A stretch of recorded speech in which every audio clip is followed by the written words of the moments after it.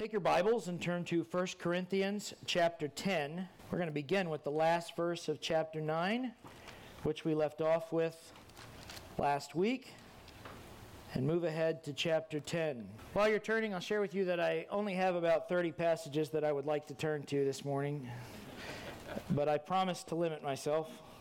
I will practice restraint, I think. I will practice restraint. But this is something that I think is very important for us, the message this morning. It's something that I am passionate about, and it's also something that I have found myself sort of surrounded by in study recently. I don't know if that ever happens to you as you're studying the Bible, but sometimes without my planning or organizing it that way, it just so happens that I find myself continuing to come upon the same topic in my study in roundabout ways, both through things that I'm teaching and things that I'm absorbing from others. It happened again today in Sunday school. We were in 1 John. I'll read to you from 1 John chapter 5. This is verse 18. Let me read this. We know that whoever is born of God does not sin. But he who has been born of God keeps himself, and the wicked one does not touch him. And that fit really well unexpectedly with the sermon this morning. And then as I was sitting here, sometimes I'll be trying to prepare myself to come up and open God's Word, and I'll be thinking about, is there anything that I've missed? Is there a reference?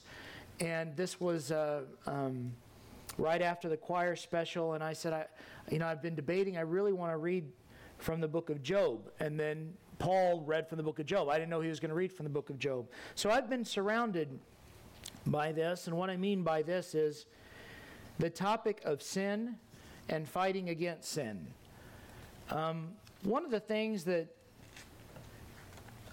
I've kind of made foundational to my own messaging to myself is that being a Christian is certainly more than trying not to sin. There's no doubt about that. But it is not less than trying not to sin. In other words, a Christian person is by nature someone who is concerned with whether or not they are sinning against God. With that said, we'll read verse 27 from 1 Corinthians chapter 9 and then pause. This is the Apostle Paul writing.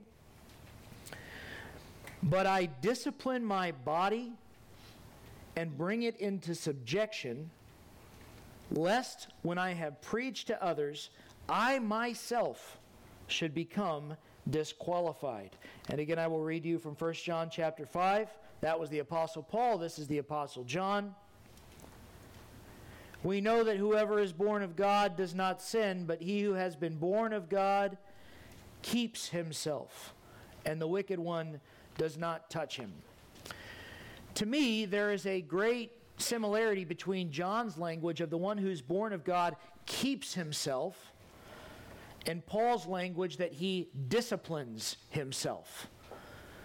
What we find, I believe, here is the testimony of the apostles of the Lord that a Christian person is not merely trying not to sin, but they are trying not to sin by establishing disciplines and boundaries in their life with the mindset of protecting themselves, in Paul's language, from disqualification, in John's language, so that the wicked one does not touch him. And I think it's worth just pausing for a minute and asking, how seriously do we take the threat of sin in our lives? If you just pause for a minute and think about your own life, and answer the question, I think, internally, are you really structuring areas of your life so that you are protected from your own desire, your own nature to sin? It's one thing to know what sin is. It's one thing to know this is sin and this isn't. But if we hope to avoid falling into sin, we need to not only acknowledge what it is, but consider how we ourselves might find ourselves falling prey to it. When I think of the language of John, we know that whoever is born of God doesn't sin, but he who has been born of God keeps himself, and the wicked one does not touch him. I think of the boxing phrase. You know what they say about a boxer who gets in the ring and he gets hit pretty good a few times? They say he went in there and he got touched up. That's what they say. In other words, he got beat around a little bit. There's a very famous boxer, by my knowledge anyway, the most wealthy boxer in the world. Not a commendable person by my reasoning, but Floyd Mayweather is a fantastic boxer. And Floyd Mayweather, I believe, is still undefeated in professional boxing, more than 50 fights. You fight more than 50 professional boxing fights and go undefeated on some of the grandest stages, some of the biggest paydays, that's pretty impressive. But Floyd Mayweather is not known for delivering punishing blows to his opponents. He's known because his opponents simply can't touch him. They can't land a blow. And all the fights that he goes into, there's always the what if. I mean, more than 50 fights. What if someone eventually lands one of these shots? Because he's going in the rings with the best boxers in the world. I mean, he's the champion. He fights against contenders.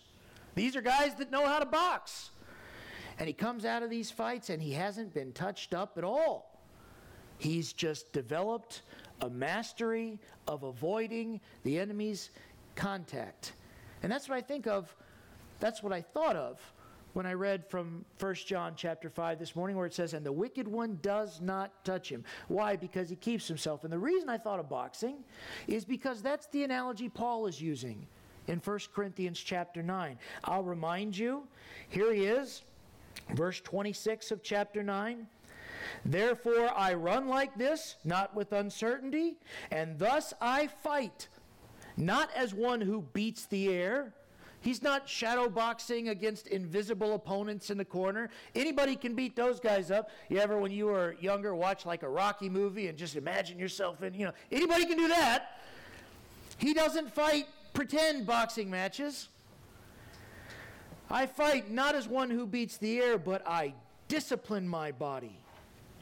I bring it into subjection, lest when I have preached to others, I myself should become disqualified. Now, in the context of 1 Corinthians chapter 9, he is talking about how he has laid aside his personal liberties, his personal freedoms, things that he could rightfully indulge in his life, for the sake of winning others to Jesus Christ. This is, verse 22. To the weak I became as weak, that I might win the weak. I have become all things to all men, that I might by all means save some. So the context of chapter 9 is, Christians might have all sorts of conduct and behavior, entertainment, food, indulgences that they could in Christian freedom participate in, but Paul says, I don't partake in all these things.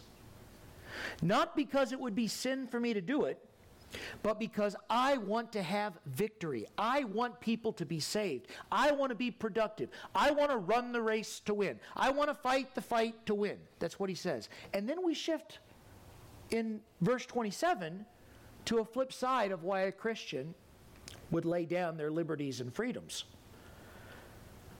One reason might be to sacrifice in order to be successful in ministry. But another reason why a Christian might set boundaries and disciplines in their life is so that they themselves don't become disqualified from the ministry work that they're doing by way of sin. And this is the launching point for chapter 10. Paul is very concerned that we do not take Christian freedom and pretend as if there are no dangers, there are no traps, there are no sins that we could fall into. In a nutshell, he is concerned about overconfidence. Can I do this behavior? Can I listen to this? Can I watch this? Can I go here? Can I be this? Can I be that? It's not merely a question of, if I do this, is it sin? It's a question of, if I do this, will it help me or could it hurt me? Paul says, for me, all things are lawful, but not all things are profitable. So he disciplines his body with intentionality, with thought, with intention. I am not going to do this out of discipline. I'm not going to be the lazy fighter who got in the ring and didn't think about his diet, and now he's getting his brains beat in by the wicked one. Satan preys upon those who have not instilled discipline, who do not keep themselves, who are thoughtlessly running around. The only litmus test for their behavior is it sin or is it not? It's not? Okay, let's give it a shot. He preys on these people who do not take sin seriously, who do not think they need boundaries and protections, who do not think they're vulnerable, who are not worried about the consequences because they're not worried about the behavior. And sin happens, and it destroys, and it disqualifies. It hurts. We had Vacation Bible School this last week. I don't work in Vacation Bible School. I worked around Vacation Bible School. I was ministering, but not here. I came several evenings, and every single time for years that I have come to Vacation Bible School, I'm coming to say hello to parents and to introduce myself to people and to try to minister to people who are picking up their kids and make sure they're welcome and they know that we want them to be there. We care about their kids. I think that's my job. That's my role.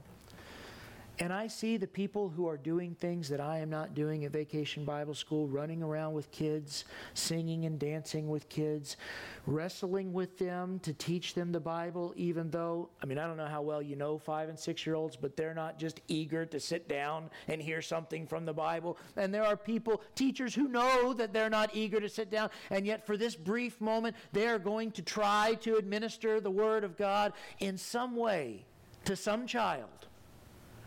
And I see the ladies out under the tent. They had it easy doing doing crafts or whatever. Was it snack under the tent? They had it easy this year. Normally it's like 100 degrees in July. It was pretty mild.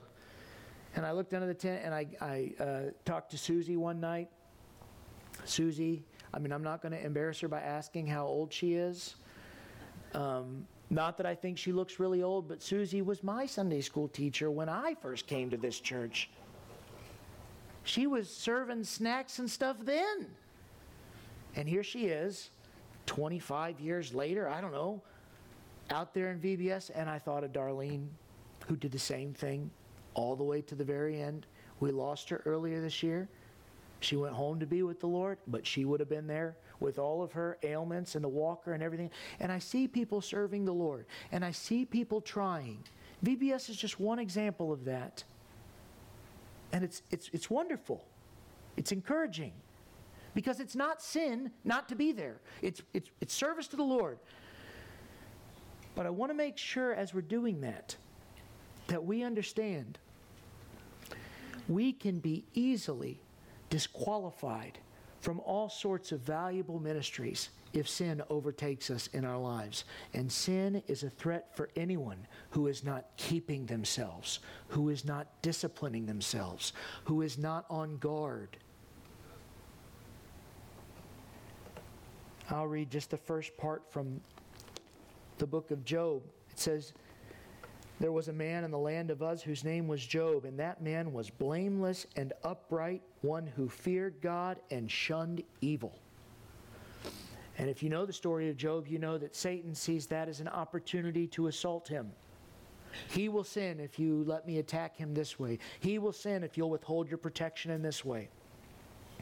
How concerned was Job about sin? This is what it says. His sons would go and feast in their houses, each on an appointed day. They'd send and invite their 3 sisters to eat and drink with them. So it was, when the days of feasting had run their course, that Job would send for them and sanctify them, and he would rise early in the morning and offer burnt offerings according to the number of them all. That's without him knowing if they had even done anything sinful. Can you imagine being one of Job's kids? Dad, we didn't sin. We didn't do anything wrong. But look at what it says. For Job said, It may be that my sons have sinned and cursed God in their hearts. Thus Job did regularly. This was a man who we read in verse 1 was blameless and upright, who feared God and shunned evil. This was a man concerned about sin. This was a man who it would say he had made a covenant with his eyes that he would not look upon a woman and lust in his heart. This was a man who was concerned about sin. And this is a man who, when put to the test, in verse 13 of chapter 1, when his riches are taken away, when his wealth is taken away, when his own children are taken away, it says, then Job arose and tore his robe and shaved his head, and he fell to the ground and he worshipped. And he said, naked I came from my mother's womb, naked I shall return there. The Lord gave, and the Lord has taken away. Blessed be the name of the Lord. And here's the summary. In all this, Job did not sin, nor charge God with wrong. And Satan tried to touch him up. He hit him with like a combo of circumstances that not many men would survive. Not sinlessly. Job was ready. Job had discipline. Job kept himself. He was on guard. And in all of his suffering, he escapes chapter 1, the grand calamity introduction of all this. And it says Job did not sin. Job did not charge God with wrong. That is someone who, like Paul, disciplines himself, brings his life into subjection so that he not be disqualified. Now, Paul disciplines his body so that he doesn't sin. And in chapter 10, we're going to read a grand illustration. So read with me verse 1, 1 Corinthians chapter 10.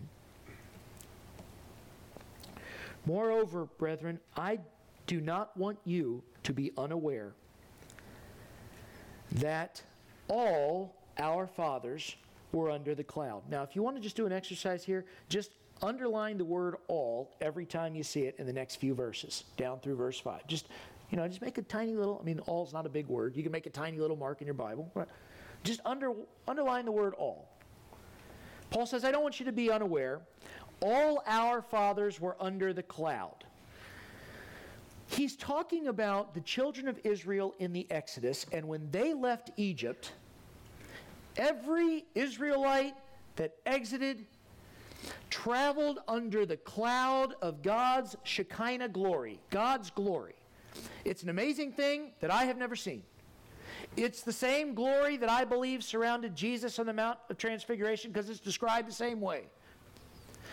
When Israel left, they were not just following Moses through the wilderness. When the Hebrew people left Egypt and went out in the Exodus, you can read this for yourself. They were following a cloud by day and a pillar of fire by night. In other words, they had what you and I do not have. They had a visual presentation of their Savior. They had a visual presentation of Yahweh to lead them on. They all fell under the cloud of God's glory. I have never been under the cloud of God's glory. I have never seen anything like it. I would be terrified by it. I know that for a fact because Peter and the disciples were terrified by it and fell down and thought they were going to die when they saw it. I have never seen this. I have never experienced this. I've never done it. But all of Israel did. Every one of them. All passed through the sea. I have never passed through the sea. Not even on a boat. But they didn't go through the sea on a boat. They saw the power of God put a barrier and stop the sea so that they walked across on dry land in a moment of peril. Every one of them. Not just the really good ones. Not just the really intelligent ones. Not just the really desperate ones. All of them did it. Verse 2, all were baptized into Moses in the cloud and in the sea.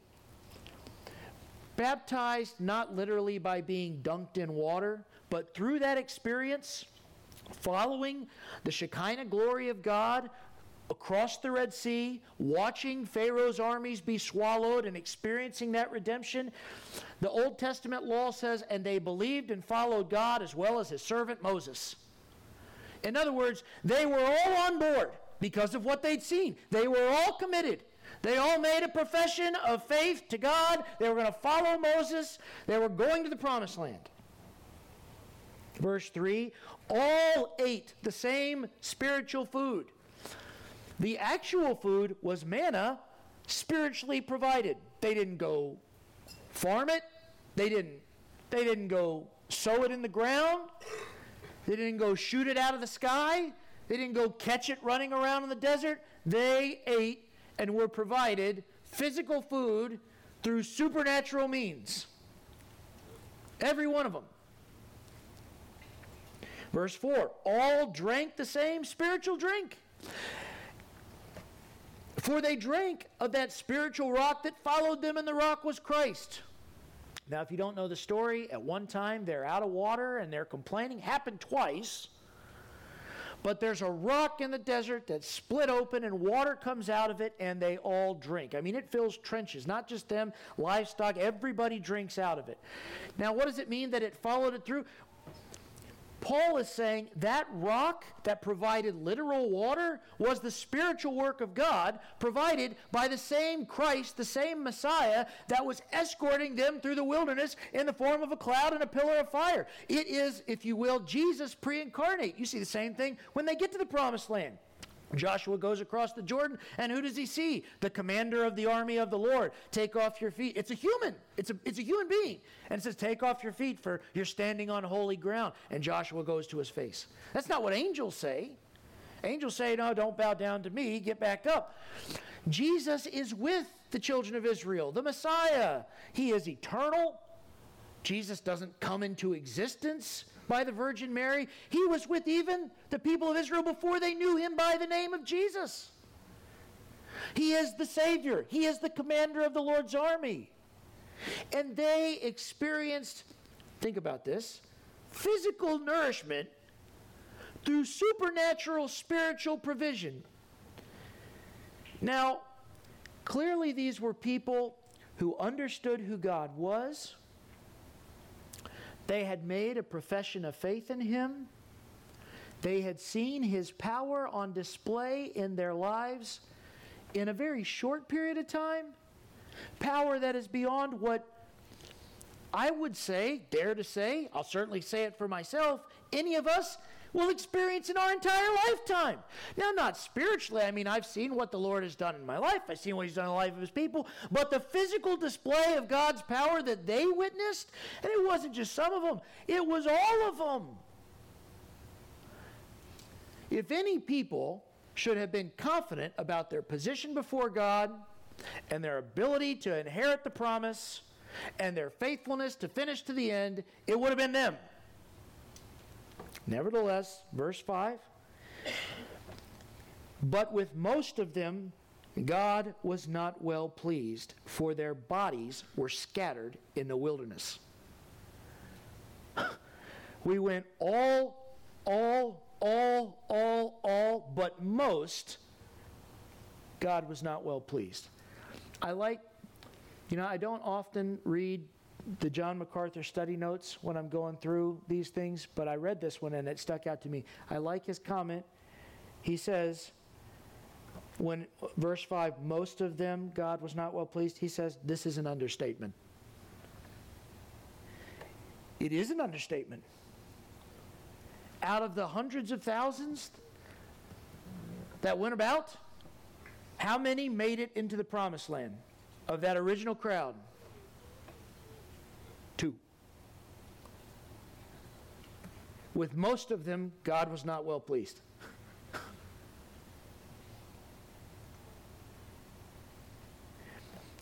For their bodies were scattered in the wilderness.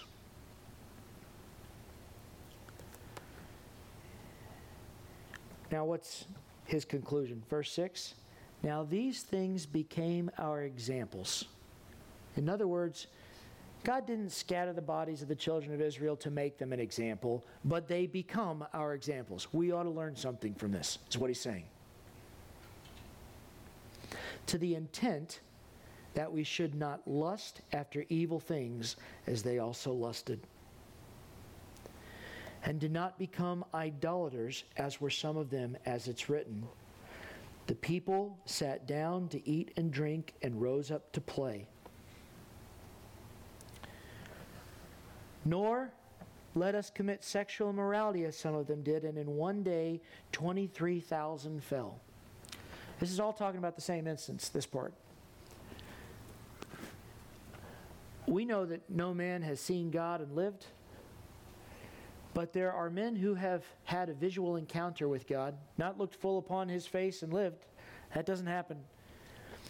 One of the most amazing things in the book of Exodus is when they get out and they get to the mountain of God, God has his thunders and his lightnings and everybody's afraid, and then God invites them, a select number of them, up on the mountain, and Moses goes and Joshua goes, and 70 elders of the people went. It wasn't just Moses and Joshua. 70 elders of the people went. And they go, and it says they ate a meal with God. And the description of God that we get is, and the place where he stood was like sapphire on this mountain. And they eat a meal. And it says specifically in this verse, when they eat the meal, and they did not die. Which gives you an idea of the seriousness involved here. Why? Because God, previous to that, had just made a covenant with them that he would be their God and they would be his people. And as of yet, they hadn't broken that covenant. Why hadn't they broken the covenant?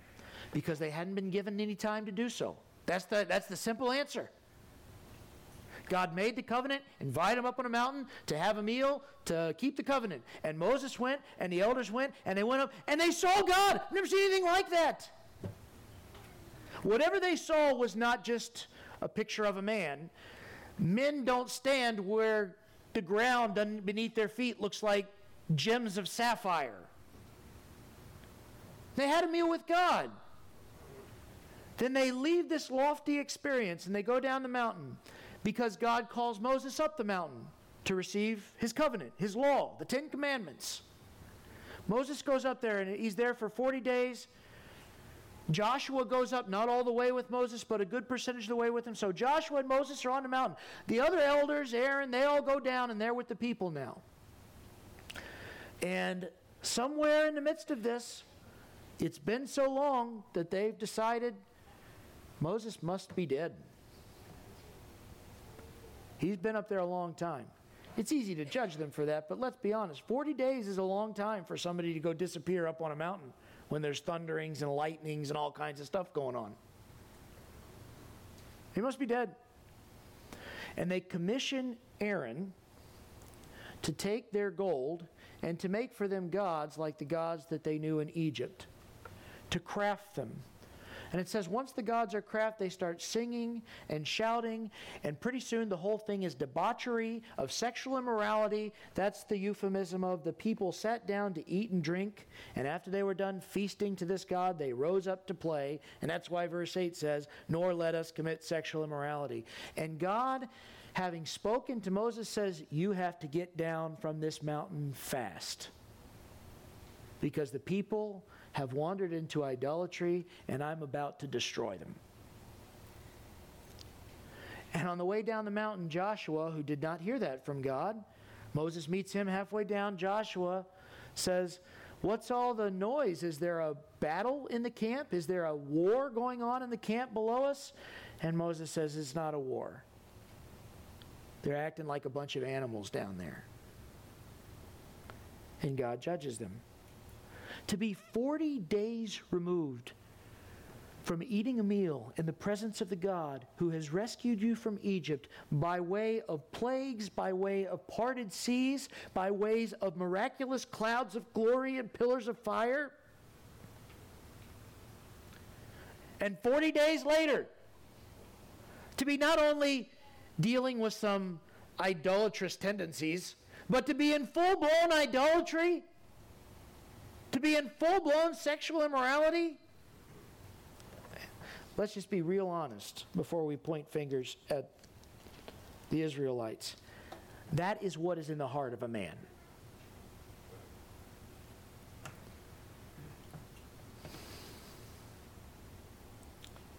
So Paul says they became examples.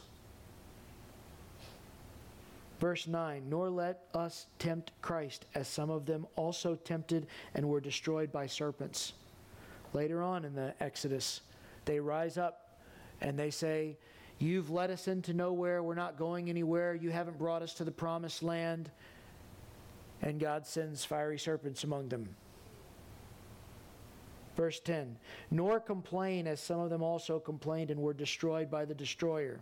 A little bit later, Korah and some of his kin rise up and say, who made Moses our leader? He's a bad leader. He could have done this. And they're whining, they're murmuring, they're gossiping, and they're slandering. And God destroys more of them. And ultimately, in judgment, not a single one of them make it, because he takes them all the way to the edge of the Jordan, and all they have to do, despite all the rebellion, despite all the sin, despite all the evil, there's still hundreds of thousands of them that make it to the edge of the promised land, and all they have to do is walk across and go in. That's it. And they say, well, we're not sure, so we'll send some spies to take a look at things first. And they send spies, and they come back and they say, we should not go in. We cannot beat these guys, not even with God's help. We're all going to get destroyed and wiped out. We're better turning around and going back to Egypt. All the spies said that, except for two, Joshua and Caleb. As judgment, they wander in the wilderness for 40 years until the entire generation of them die. There's an entire new generation of them born and raised to adulthood. And then that generation follows Joshua and Caleb across the Jordan into the promised land. So yes, with most of them, God was not well pleased. Verse 11, all these things I'm talking about, happened to them as examples, and they were written for our admonition. Paul believes you need admonishing. I'm not saying you need admonishing. Paul believes these things have been written so that you can be admonished. You can be warned. Upon whom, this is us, the ends of the ages have come.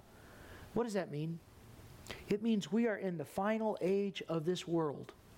We have been for 2,000 years. What does that mean, the final age of this world? It means the next thing that's going to happen eschatologically is the Lord Jesus is going to return and judge the world. There is nothing left in the way. He has dealt with sin at the cross. He has dealt with Satan. The next time he returns, it will be to judge the earth. We're in the final portion. Do you realize how vitally important what we do is? If we are at the end of the ages, do you realize how significant this is? This is not some no big deal thing. You have lived at such a time as this. You could have lived 4,000 years ago. People are running around shooting tribes with bows and arrows. That's not when God gave you life. You could have lived 6,000 years ago, when the whole world except for Noah and a small group of people were condemned to die. That's not when God gave you life. He gave you life at this time for His purpose. And you should take these warnings as an admonition that if you are going to run this race well, if you're going to fight this fight and have a chance at victory, heed the admonition, because these things are for us upon whom the end of the ages have come.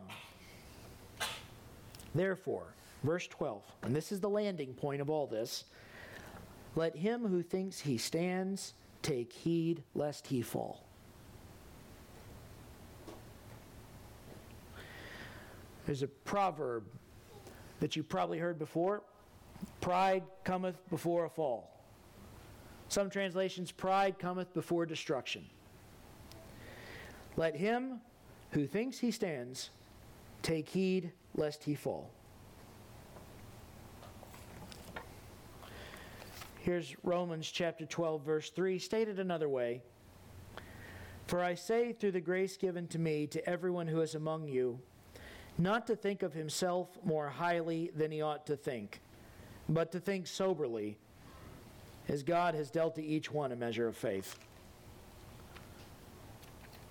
Pride, overconfidence. Just take a moment here and make a mental list. Please, not an audible list, but a mental list. How have you disciplined your life so that you will not sin against your God? What are the disciplines? How do you keep yourself so that Satan can't touch you up? What are your disciplines? What restrictions do you place upon yourself that no other person has a right to place upon you? It's Christian freedom, but you place these on yourself because I'm going to keep myself. I'm going to discipline my body. I'm going to make my body be in subjection to the purpose that I'm living for. Make the list.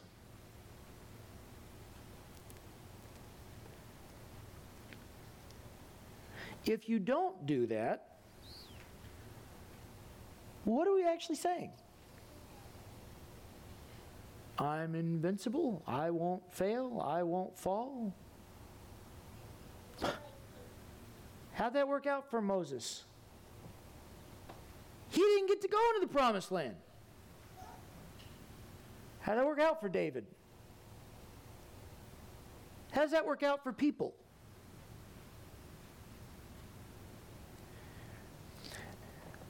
Christian discipline is not just something that the really good Christian people do. It's something that the really honest Christian people do. I don't want you to think for a second that because I stand up here on Sunday mornings and I open the Bible and I speak, sometimes not very well. I don't want you to think for a second that my approach to Christianity is that I'm there. I won't fall. I'm not going to get touched up. No. As sincerely as I can, that is not the case. I can't tell you how many times I feel like I'm in over my head. Sometimes with things inside the church, sometimes things outside the church. And what I say to myself, this is just this last week, is when I think about what if this goes wrong, and I'll say this, it could be that this is all going to blow up in my face because God is going to keep me humble and teach me humility. And if that happens, that's okay. That's all right. We know that the things written in this text, lust and adultery, are sin. How do you get there? We know what sin is, okay? What discipline should you have against that?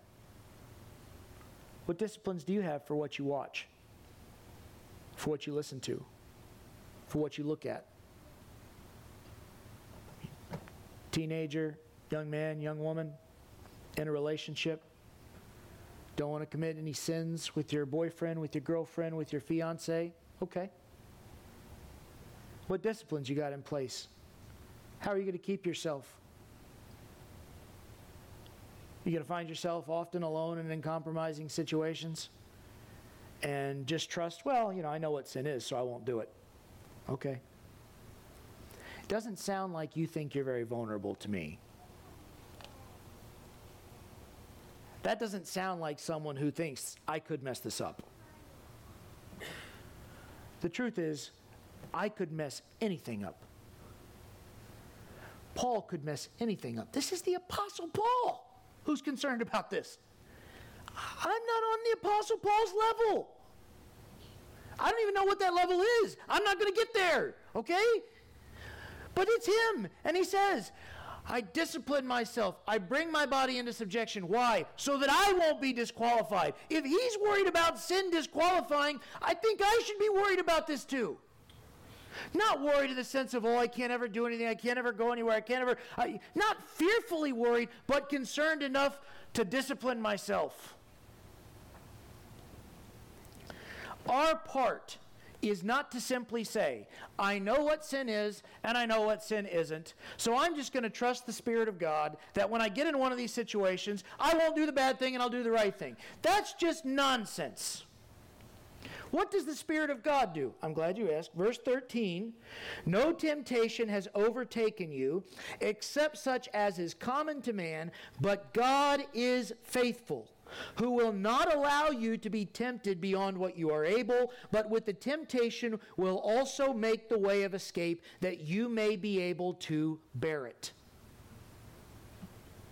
God will never subject his people to temptation to sin that they cannot escape. He will provide a way. That's what the Spirit of God does. The Spirit of God provides power. You're the one tasked with discipline and keeping yourself and maintaining this. God will provide the way of escape. You've got to escape. And it doesn't seem like a good way of escape to me is simply walking around pretending there are no traps. Or if there are, I'll never fall in one. It's nonsense.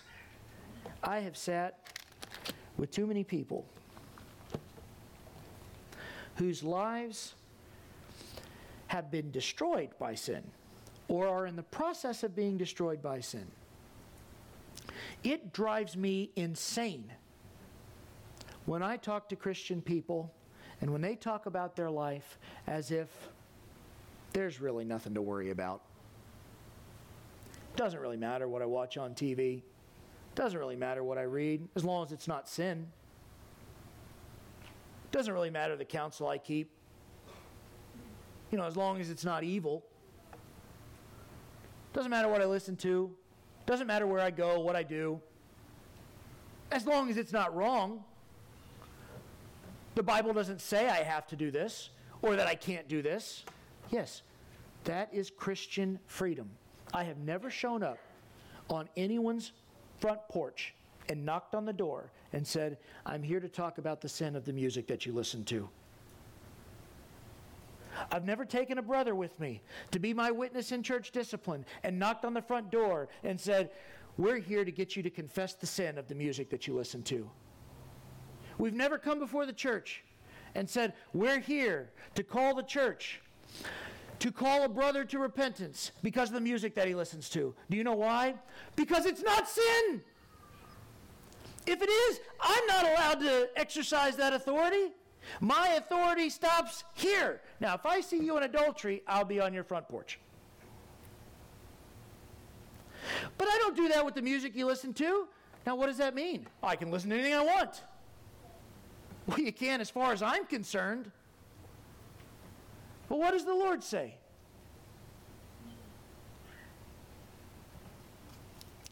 Don't be surprised when your profession of faith does not keep you from getting touched up by Satan, when your relationships fall apart, when your relationship with your kids suffer, when you're dealing with unintended consequences of your behavior, when you feel distant and separated from God, when you're not sure how you should handle things. Don't be surprised when you deal with the consequences of sin, if you have gone about your Christian life as if, well, I'm a Christian, so as long as the Bible doesn't say it's evil, I can do whatever I want to do.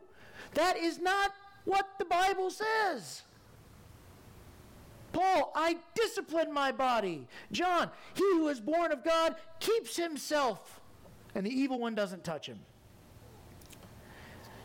Why am I hollering and screaming about this? Because I can't help being passionate about the casualness that we begin to approach sinful things with simply because the world is very casual about it. I know that it's no big deal for there to be nudity on what you're watching in the rest of the world. I know it's not. I'm not accountable to the rest of the world. I'm accountable to God. Guess what? Nudity was not uncommon in Job's day either. If you think that we are somehow more brazen about sexual immorality than they were in ancient days, you are wrong. It doesn't take much historical reading to realize it. But Job had made a covenant with his eyes at what he would and would not look upon so that he would not sin against God. There is no new sin under the sun. If God has commissioned you to follow Him, to serve Him, to know Him, if He has sanctified you by the washing of your body, the washing of your life by the blood of Jesus Christ, if He has died on a cross to deal with the consequences of your sin eternally and invited you into an inheritance of eternal life and promised that to you, if God has given you this commission to fight this fight, to run this race, don't get in the ring every day with what God has commissioned you, with what God has redeemed your life to do, in some flabby, unprepared, undisciplined, unstructured way, and just hope that you don't get your face beat in. That's really dumb. And just like in a boxing ring, it's going to be really painful. Hear me very clearly. Christianity is certainly more than trying not to sin, but it is not less. Don't sin. Don't sin against your husband. Don't sin against your wife. Don't sin against your kids. Don't sin against your boss. Don't sin against your brothers and sisters in Christ or your neighbor. Don't sin against your pastor or teachers. Don't gossip. Don't slander. Don't even let your heart go there. Don't sin. And if you're going to be successful in that commission, discipline yourself. You be the household where when you sit down at the dinner table and someone starts talking about somebody else behind their back, you say, hold on, guys.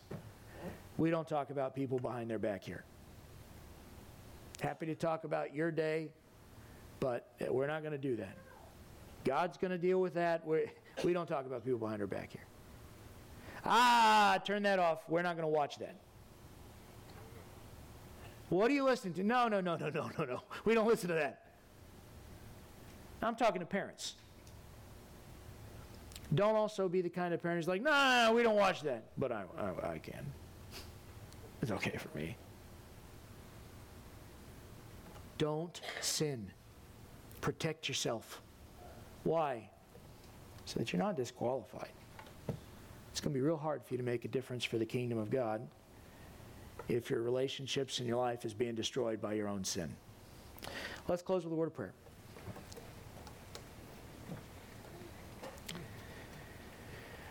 Father, I ask that you help each of us not to think more highly of ourselves than we ought to. That we would all confess our vulnerability to sin and to temptation. That we would put structures and disciplines into our own life to protect us. And that when we find ourselves under attack, we will escape via the way that you have provided. I am so grateful for your people here and for the ministries that we perform. To have any part of it is a blessing and an honor. I'm humbled by the way your people love you and work to serve you. I'm humbled by baptisms and by professions of faith and new church members. Father, we don't deserve any of this. We don't deserve any graciousness. I'm encouraged by seeing parents with their children. I'm encouraged with people with their Bibles open, voices raised to praise. Thank you for giving us any part in the worship and the participation of your kingdom. Thank you for the eternal promise. Absolutely. Thank you for just being able to participate in your kingdom in some way here on this earth. Father, we need your protection.